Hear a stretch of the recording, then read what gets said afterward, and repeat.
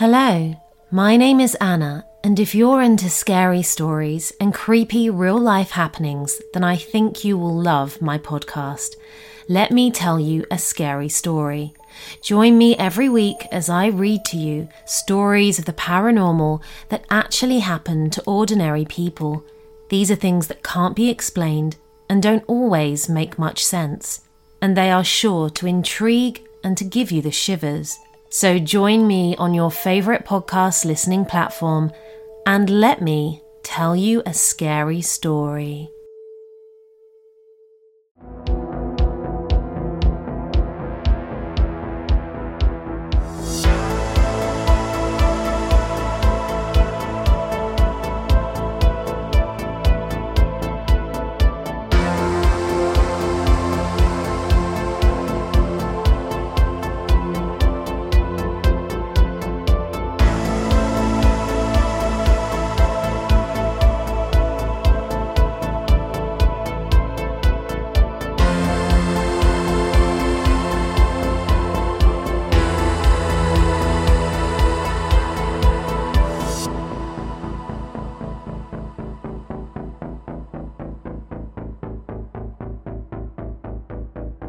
Welcome to episode 54, New York. Tonight we're going to take a ride on the ghost trains of Hellgate Bridge, stop off in Brooklyn for the Elaine Mercado haunting.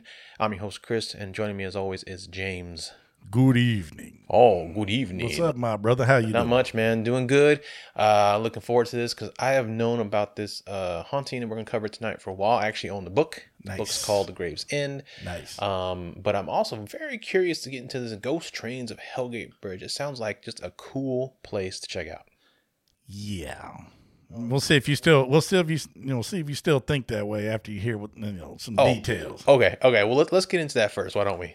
Okay, Chris. Tonight we're going to take a ride on the Hellgate Bridge train. Man, there is so much more evil history to this bridge than the title of this segment actually conveys. Dating back to pre-colonial days, the Hell's Gate area of the East River in New York has been the site of many atrocities, tragedies, and ghostly tales. Gotta love them ghosts. Fun stuff, man. Hellgate Bridge is a vast steel and stone construction that straddles the East River in New York City. The work of constructing the bridge was incredibly dangerous, as it is over 1,000 feet in height. Damn. And I did see it, and it is a sight to see. I am not joking, man. Yeah. That thing is crazy big. But amazingly, there were no fatalities during construction. And when the two arches of the Hell Bridge were put together, they only were off by like 5/16 of an inch, man. The engineering in this thing was just fantastic. That is crazy, dude. That was great. It was completed on September 30th, 1916, and on March 9th, 1917, the first Pennsylvania Railroad train, the Federal Express service between Washington and Boston, went over the Hellgate Bridge for the first time, completing the first uninterrupted rail service between the two cities. Man, 1917, holy shit. That's over 100 years ago. Yeah. Well, I mean, it's not like cross-country trains weren't that big a deal. They had the Old West steam engines and stuff. But yeah. This was quite an accomplishment in this particular area. I'm just thinking that 100 years, what they had then versus what we have now is just such a huge, ginormous leap in technology and advancement. I mean, exactly. Now we can talk to somebody in like in Australia. Yeah. In like a second. It's something else. Yeah. But man, I'm gonna tell you what, the history of this thing is crazy, and you're going to find out here real quick why it was so difficult of a task, so to say. Now, long before its construction, the narrow tidal strait where the Hell's Gate Bridge now stands was witness to one of the world's worst shipwrecks in the history of the East River. The ship went down, taking all 140 of its crew and $800 million worth of treasure. Was that $800 million back then money or now money? I believe it's back then money. Oh, shit. I believe it was loaded with the king's gold. Oh, my God. $800 million back then is like the world now. Yeah. Well, shit. Because, all the traveling, the French, the English, all these travelers. Wow. But anyway, the site was also once used for very macabre purposes during the American Revolution, when the British would tie American prisoners up to the waterlogged rocks and let the rising tide do away with them. We do have a propensity for being able to torture people to death. But you know what? We inherited that crap. Yep. The haunted cries of these doomed souls are rumored to echo beneath the bridge even to this day. Now, that makes me want to go. Yeah. See, I wanted to go. Local legend also tells us that ghost trains carry the souls of these people who drowned or had their bodies dumped in the river. People who climb the bridge will often see strange lights from the trains that never actually arrive. Or spectral locomotives. I thought of Ghostbusters. A spectral locomotive rocketed past the farm when my grandmother grew up. But I like that. But it was dragging cars full of lost souls. Ooh, creepy. And these souls range from mafia victims, body dumps and stuff like that, to old Dutch explorers and suicide victims, unfortunately. There have been people that have jumped off the top of this thing. Interesting. Managed to get up high and phew. Oof, good bless. Okay. Well, perhaps their souls are trapped on these trains in some kind of private hell, or maybe they're just simply catching a ride to the hereafter. There's no telling. Either way, the story is no less unnerving for its anachronisms. I'm telling you, man, it's crazy. Yeah, that's awesome. The body of water to the west of the Astoria Park was named Helgate, which is often translated as meaning bright passage. This name is Germanic in origin, so it could also be translated as hellhole, which is a much more appropriate name for these hellish waters. So it can mean both good and bad. It can mean bright passage to heaven or a hellhole to hell, huh? Well, fire is bright. That's true. It's a good point. Okay. Shit. I forgot about that. Go on. When the British came along and took over in 1654, this name was anglicized to Hellgate. Of course, Whitey. This body of water was known for eddies and whirlpools. What's an eddy? I will explain. Okay, cool. There were depressions found in the bottom of the water which formed enormous cauldron-like formations known as pots. This is like riptide stuff. Yeah. Like if you heard of riptides out in the ocean and stuff like that, you definitely, man. And it forms these like whirlpools and stuff. So they're basically like little underwater tornadoes, and they just grab you and suck you down. Yeah, so there could be a ton of bodies down there then. Well, that's what I'm saying. Hence the body dumping, because they don't come back up. Now, during the 1850s, an average of 1,000 ships a year were damaged or sunk in the... Damn, that's a lot. That's a lot. In the Hellgate. By 1873, there was an estimated $1 million of property damage per year. Yipe. God bless. One story involves an 1879 expedition in which a British craft filled with 200 pounds of gold sank. Remnants of the ships were found, but not the gold. The gold was never found. Gold is lost. Now, if you hear a train thundering over the tracks of Hellgate in the wee hours of the morning and it stops in the middle of the bridge, it means that the train is letting off the ghosts of all the explorers who lost their lives in the water of Hellgate. Perhaps they were executed in the area for losing the king's gold and are doomed to search forever. Damn. You never know. Terrible purgatory. Yeah. During the 1870s and the 1880s, there was a decision that these waters had to be tamed. Now, this part I find quite incredible. The U.S. Army Corps of Engineers blasted out the underwater rocks with explosions that were only surpassed by the magnitude of the atomic bomb at the time. Roughly, I believe they've talked about there were like 20 tons of TNT used. Wow. Because these rocks, this place was incredibly dangerous. That's what I was talking about earlier and alluding to the fact that it took a hell of a lot to clear this crap. Wow. It was nuts. Except even these explosions were not enough to completely remove the rocks. That's crazy. The Army Corps had to hand remove the remains. Jeez. Now, during World War II, the bridge became essential for transporting weapons. Having received word of the importance of the Hellgate Bridge, the Nazis sent in a team of saboteurs to the U.S. on U-boats to destroy the bridge. And yes, we had Nazis in America. Mm-hmm. There were already some they were living here and turned against us. Living, right. A lot, especially in New York. Sleeper cells and stuff. Especially in New York. Yep.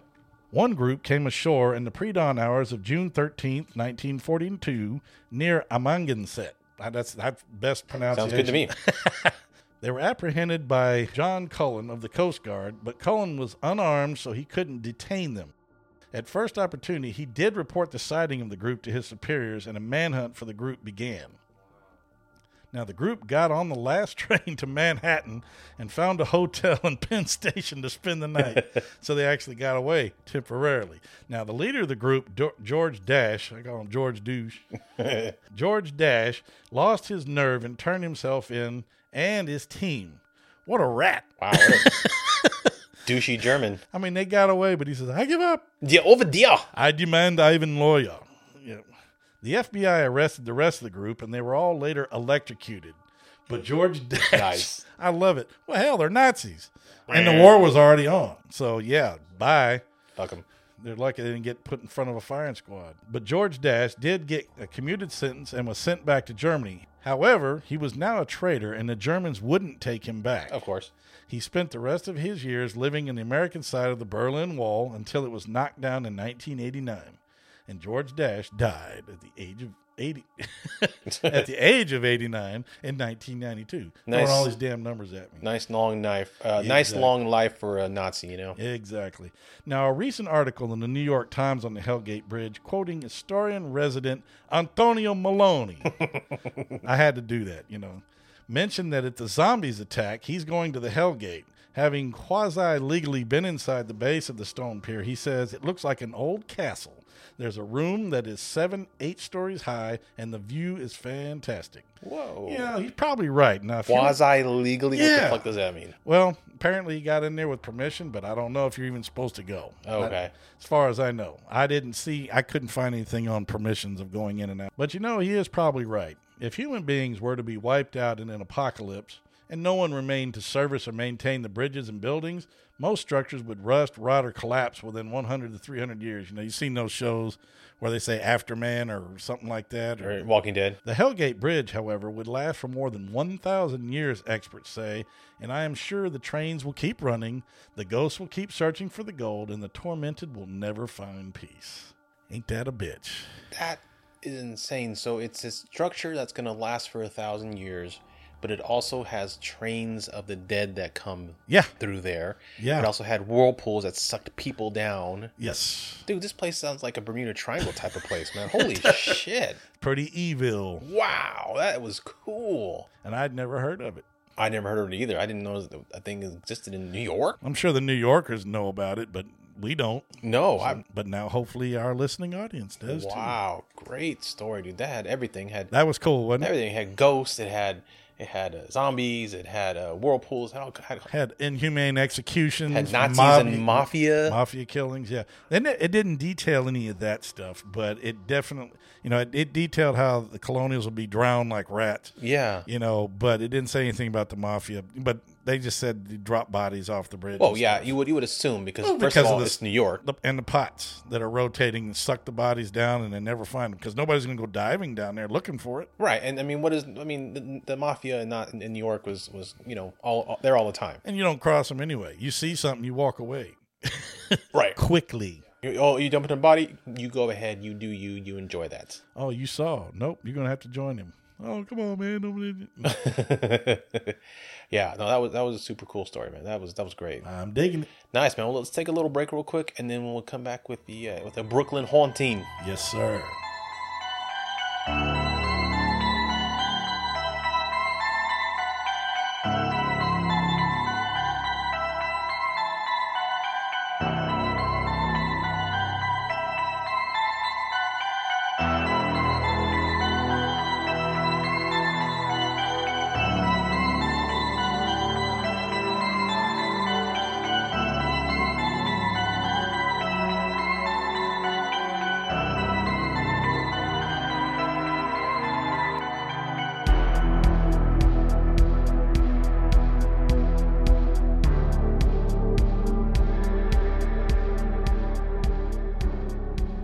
Okay, so today we're going to cover the Brooklyn haunting of Elaine Mercado.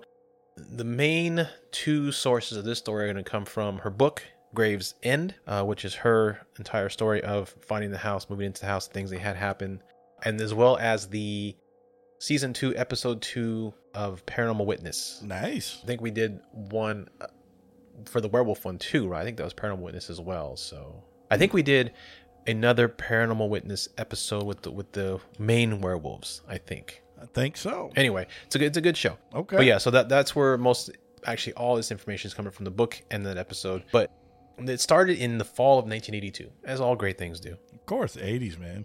Love the 80s. They rock. Elaine Mercado found what she thought was one hell of a good deal on a new house for her and her family. Family consisted of her husband, and their 2 daughters. Yeah. Good deal on the house. Red flag. Always, every Always a single fucking time. red flag. Always single time, yeah.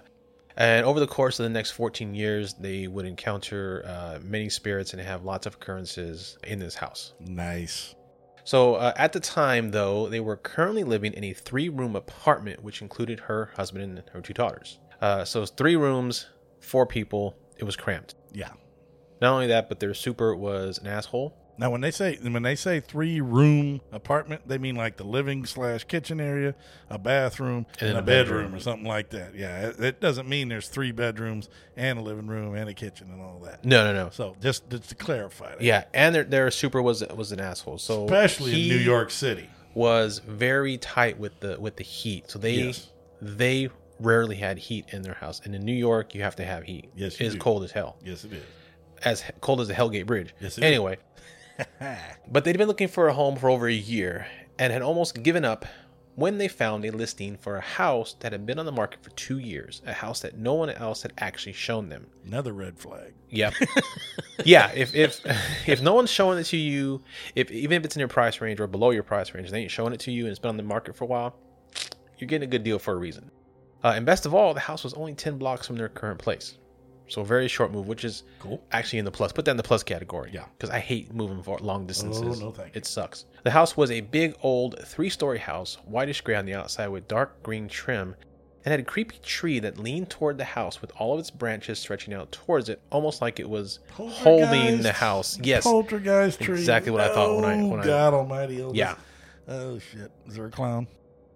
No clowns. No clowns. No. Thank you.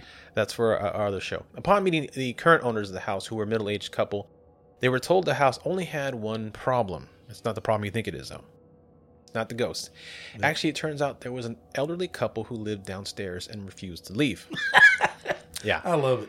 The couple turned out to be the owner's uncle and aunt, who lived in the downstairs apartment. They had lived in the house for over 40 years and refused to leave. We ain't going nowhere. That's exactly what they were like. Yeah. They apparently had several people come look at the house, and every time they came look at the house, the uncle would pretty much scare them away. Oh boy. Because he didn't want to leave. Now, the owners explained that the uncle had sold them the house many years ago and would pay rent for the apartment they lived in right now. But the owners were grown, and their kids were all grown, and had gone and were living elsewhere. And so he and his wife wanted to go retire to Florida. Well, of course. You know, get out of the cold city, go to the Sunshine State. Yep. And get eaten by a shark or something. That's it. The American dream. They were having a hard time selling the place, as their uncle would scare off every prospect, which I mentioned earlier. However, once Elaine and her family met the uncle and aunts, and they toured the downstairs apartment, they realized the house may need more work than they thought, and began to have second thoughts. So it's sort of a money pit situation. Yeah. Great movie with Tom Hanks. Go watch it. Yeah. But about a month later, the realtor called them and said, hey, the owners have reduced the price for the house further, another red flag, and gave them his assurances that the old couple would leave within a reasonable amount of time. So they said, hell yeah, let's do it. Give it to me. But they ran into some issues. So Don't they always? Yeah, in the winter of 82, they signed the paperwork and the house was theirs. However, they couldn't move in that winter. Uh-oh. The husband moved his at-home business into the upper 2 floors and would work on renovating as much as they could, but they needed the house empty to renovate the whole thing. But gotcha. The elderly couple was still there. Yes. The elderly couple stated that they were actively looking for an apartment, but it would take a while. They wouldn't find a new place for 18 months. Ouch. So, all the while this is going on, the Mercado family is still living in their tiny, heat-lacking apartment, paying rent on that apartment, paying for the new mortgage. The dude must be rich. I'm sorry, because New York's fucking expensive. Mm-hmm. I mean, outrageously expensive. And you're paying for an apartment and mortgage? They're not rich. They're not rich. They're living dime to dime, penny to penny. I guess so. But they're also not receiving any rent from the elderly couple in the apartment. Wow. So this starts to put a strain on the family, of course, because they have the rent apartment and mortgage are paying for, and not getting anything coming in. You know, the husband's business was starting to pick up. So that's how they were able to afford both these places, but they were still, living penny to penny. But once the couple finally moved in the winter of 84, that's when the haunting started.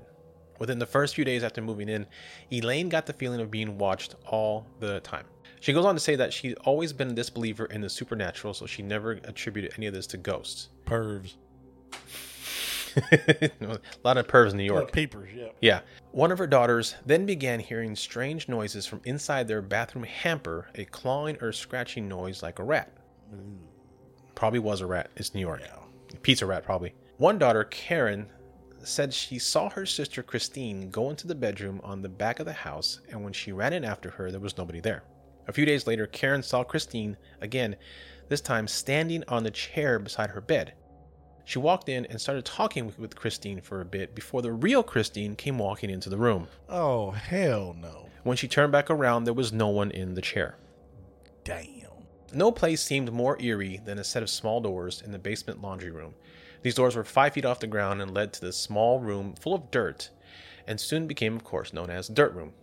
Why? It was only about 2.5 feet high, so you had to crawl in to get in there. Good Lord. They don't know why it was there. No one knows why it was there. They could never find out what the purpose of the room was. It was it was 2 feet high, maybe about 10 feet long, and about 4 feet wide. So not very big. Well, it's also New York. You need a place to bury the bodies. It's a very good John Wayne Gacy crawl space. Yeah, for sure. Mm-hmm. So as siblings do, they dared each other going as far as they could and were reprehended for it. One day while doing dishes, Elaine heard footsteps coming from the stairs. When she approached, she didn't see anyone, but she still heard the steps coming down the stairs. Yipe. She went back to the kitchen, and when she was in there, she heard the door to the basement behind her open up, and the footsteps ran down the stairs, again, with no one in sight. At different times, both Christine and Elaine would hear their names being called from the basement, along with maniacal laughter. Oh, God. And they're still staying. This is getting, white people. I'm sorry. Yes, white people. Get Ghosts out. in the house, they stay in the house. Get out. Too bad we can't stay. That's right. Eddie Murphy had it right. One night, Elaine woke up to immense pressure being pressed upon her. Try as she might, she couldn't scream for help, but until she finally woke up. Now, this is very similar to the old hag syndrome. Yes. Sleep paralysis, which I have quite a bit. Yeesh. This would happen so often that most nights she never went back to sleep. And this was about the time that she was working as a nurse, so she would have to be up at 7 to go to work. So she wouldn't sleep and then go work in the hospital. Not good. Another night, Elaine heard her daughter call out to her, and when she entered the room, she witnessed the covers being pulled off her daughter's bed by an unseen force. Eventually, Karen moved from the basement to a room in the attic, and of course, there was yet another small door that led to another room. Of course. Let's move from a regular room to a creepy-ass attic. Well, the basement's creepy as it is, so let's move from a lower creepy to an upper creepy. Yeah. Oh, Lord. In that room, they would find items from the previous owners from the 1950s, including a wedding dress. The wedding dress had been folded and wrapped in a bundle of newspapers. They eventually threw it out as they had no use for it. It was apparently a super small, super petite dress, and it just gave Elaine the heebie-jeebies. So she threw it out. I'd have taken that to like a secondhand or an antique store. You might be able to get something for old stuff like that. Probably now you would have, but maybe back in the 80s it wasn't a big deal. I guess not. Years later, while watching a movie, Elaine and her daughters once again heard the voice calling to Christine again. They were unable to locate the source of the voice in the house, and eventually it subsided. Another night, Christine walked out of her room, and she was stopped at the top of the staircase when she saw what she thought was her mom sitting on a step halfway down. She called out to her to see if she was okay and got no response. When the figure started to finally move towards her, she saw it wasn't her mom, but in fact a small woman in the wedding dress they had found in the dirt room. She ran to get her mom, and when they came back, the lady on the stairs was gone. Of course she was. Yeah, ghosts don't hang around. That's some straight horror movie stuff. Yes, it is. A small person in a dress. That's This horror. is very cool, though. I like this. During a Halloween party not long after, Elaine came upon one of her coworkers standing at the top of the stairs to the basement, staring down into it. Her coworker told her that her house is haunted and that she saw the little lady in a wedding dress in the basement.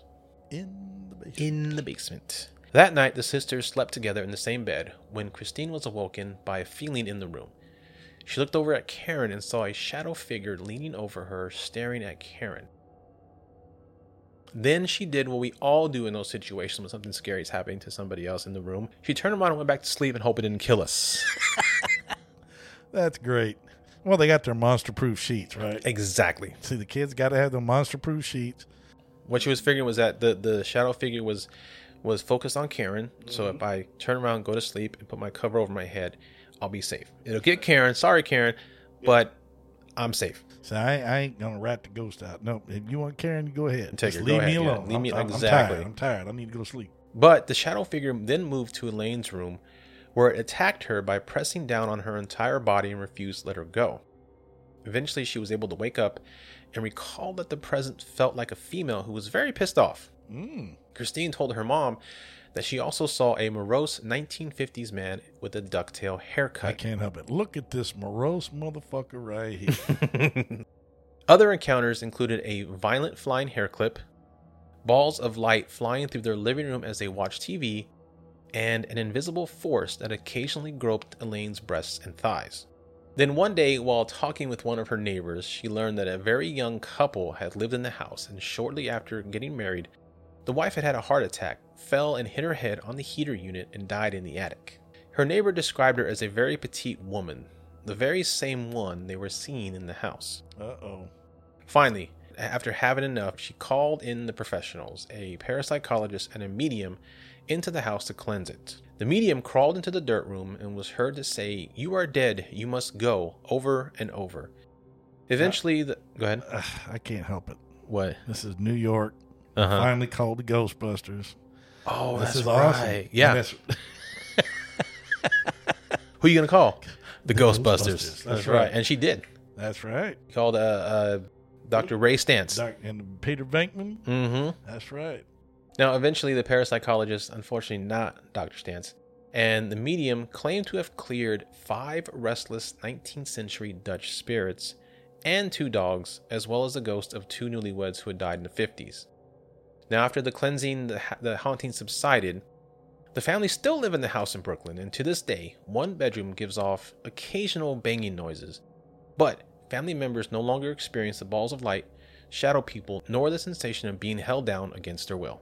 Well, that's actually very good. I'm glad for them, but man, I love paranormal stuff. That's a rare happy ending in those I'm cases. digging it. Yeah. Most time people we hear in these stories have moved out of the house. And sometimes it even follows them. Yeah. Or when the medium comes in to do a cleansing, it doesn't work. Exactly. So the fact that they're still living there, it actually worked. That's a rare occasion of a happy ending. That is for very these people. cool, though. Yeah. Good story, dude. Yeah, so I thought so. I thought it was a pretty interesting story. The book is great.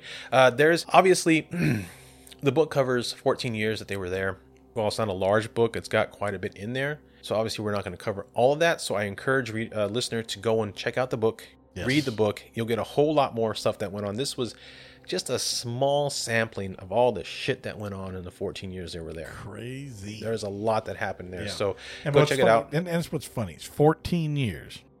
It took them 14 years to finally say, we need to call somebody. Yep. But then again, a lot of people were apprehensive because they didn't want to be considered nuts. You know, Right. people had a problem with being, thinking, hey, man, these people are going to think I'm whack jobs. They're not going to believe me and all that. And as paranormal investigators, you and I both know that if you hear somebody tell you a story, everybody's got a story. Everybody's got a story Oh, yeah. somewhere. It just depends on who wants to tell you and who doesn't. So I'm glad for them that they got the help they required, and now they get to enjoy their home. Yeah, and it was not without their sacrifices. Because again, I didn't put a bunch in here, but I mean, when they first moved in, at some point, the husband she was with at the time, they ended up getting divorced. So and then she met someone new and got married. That was left out, but that's also part of it because like the husband didn't believe in the first husband didn't believe in the ghost, and it caused a strain on their relationships. They had real life things going on in addition to all the ghost things, which is probably why it took them so long to actually, I guess, call someone in to come and help them. Because they had real life things going on. She was, at first going to school to get her nursing degree, and she became a nurse, and she has 2 kids, and she had marital problems. So, sometimes as much as we want to get help for the paranormal, sometimes real life just kind of gets in the way. Yeah. Yep. But yeah, so that's the Brooklyn Haunting. Great story. Again, go check out the book. It's called Gravesend. Very You can cool. find it on Amazon. Go check it out. Don't forget, while you're doing that, to go give us some ratings and reviews. Please. Yes. Yeah. Ratings and reviews. We also have a Patreon page. Patreon. Patreon. I don't like to say Patreon. He's very official. He's Patreon. Patreon. It's www.patreon.com / State of Fear. We have one level and one level only. It's $7, and you get access to everything. Our bloopers, which God knows there's plenty of those. Our special episodes, we actually do some reviews of some ghost shows and things like that. All this extra material, everything's up there. Go check it out. $7. If you don't like it, jump off. Definitely go again. Go rate and review us. Rate and review. Appreciate that. We've also had a bunch of comments on our YouTube channel. We have a YouTube channel. Yes, all the episodes are on there. Absolutely. We've been great comments from people on there who. Great comments from people who have been to these places that we're talking about. And we definitely appreciate it. We love those. I love hearing people's stories about these places that initially we had never heard of. Exactly. And now we're hearing about people who've actually been there. I love it. So keep them coming. Very cool. Adam, but don't just do it on YouTube. Do it on the Apple. Do it on the Spotify. Wherever you can, leave us those comments as well. You bet. Now, I did put a video out on our social media, but I do want to also please remind our lovely listeners that we are looking for personal stories. If you've witnessed a crime, if you have had a ghost encounter, you've seen a Bigfoot, UFO, whatever the case may be, if you've got a crazy story, we want to hear it. So go ahead and write your story down and email it to us at stateoffearpodcast@gmail.com, and we will get it on the air. All right, man. Well, we're headed off to the great state of New Hampshire next. What do you say we hop in the car and head out over there? Amen, brother. Let's get. All right, we'll see y'all in New Hampshire.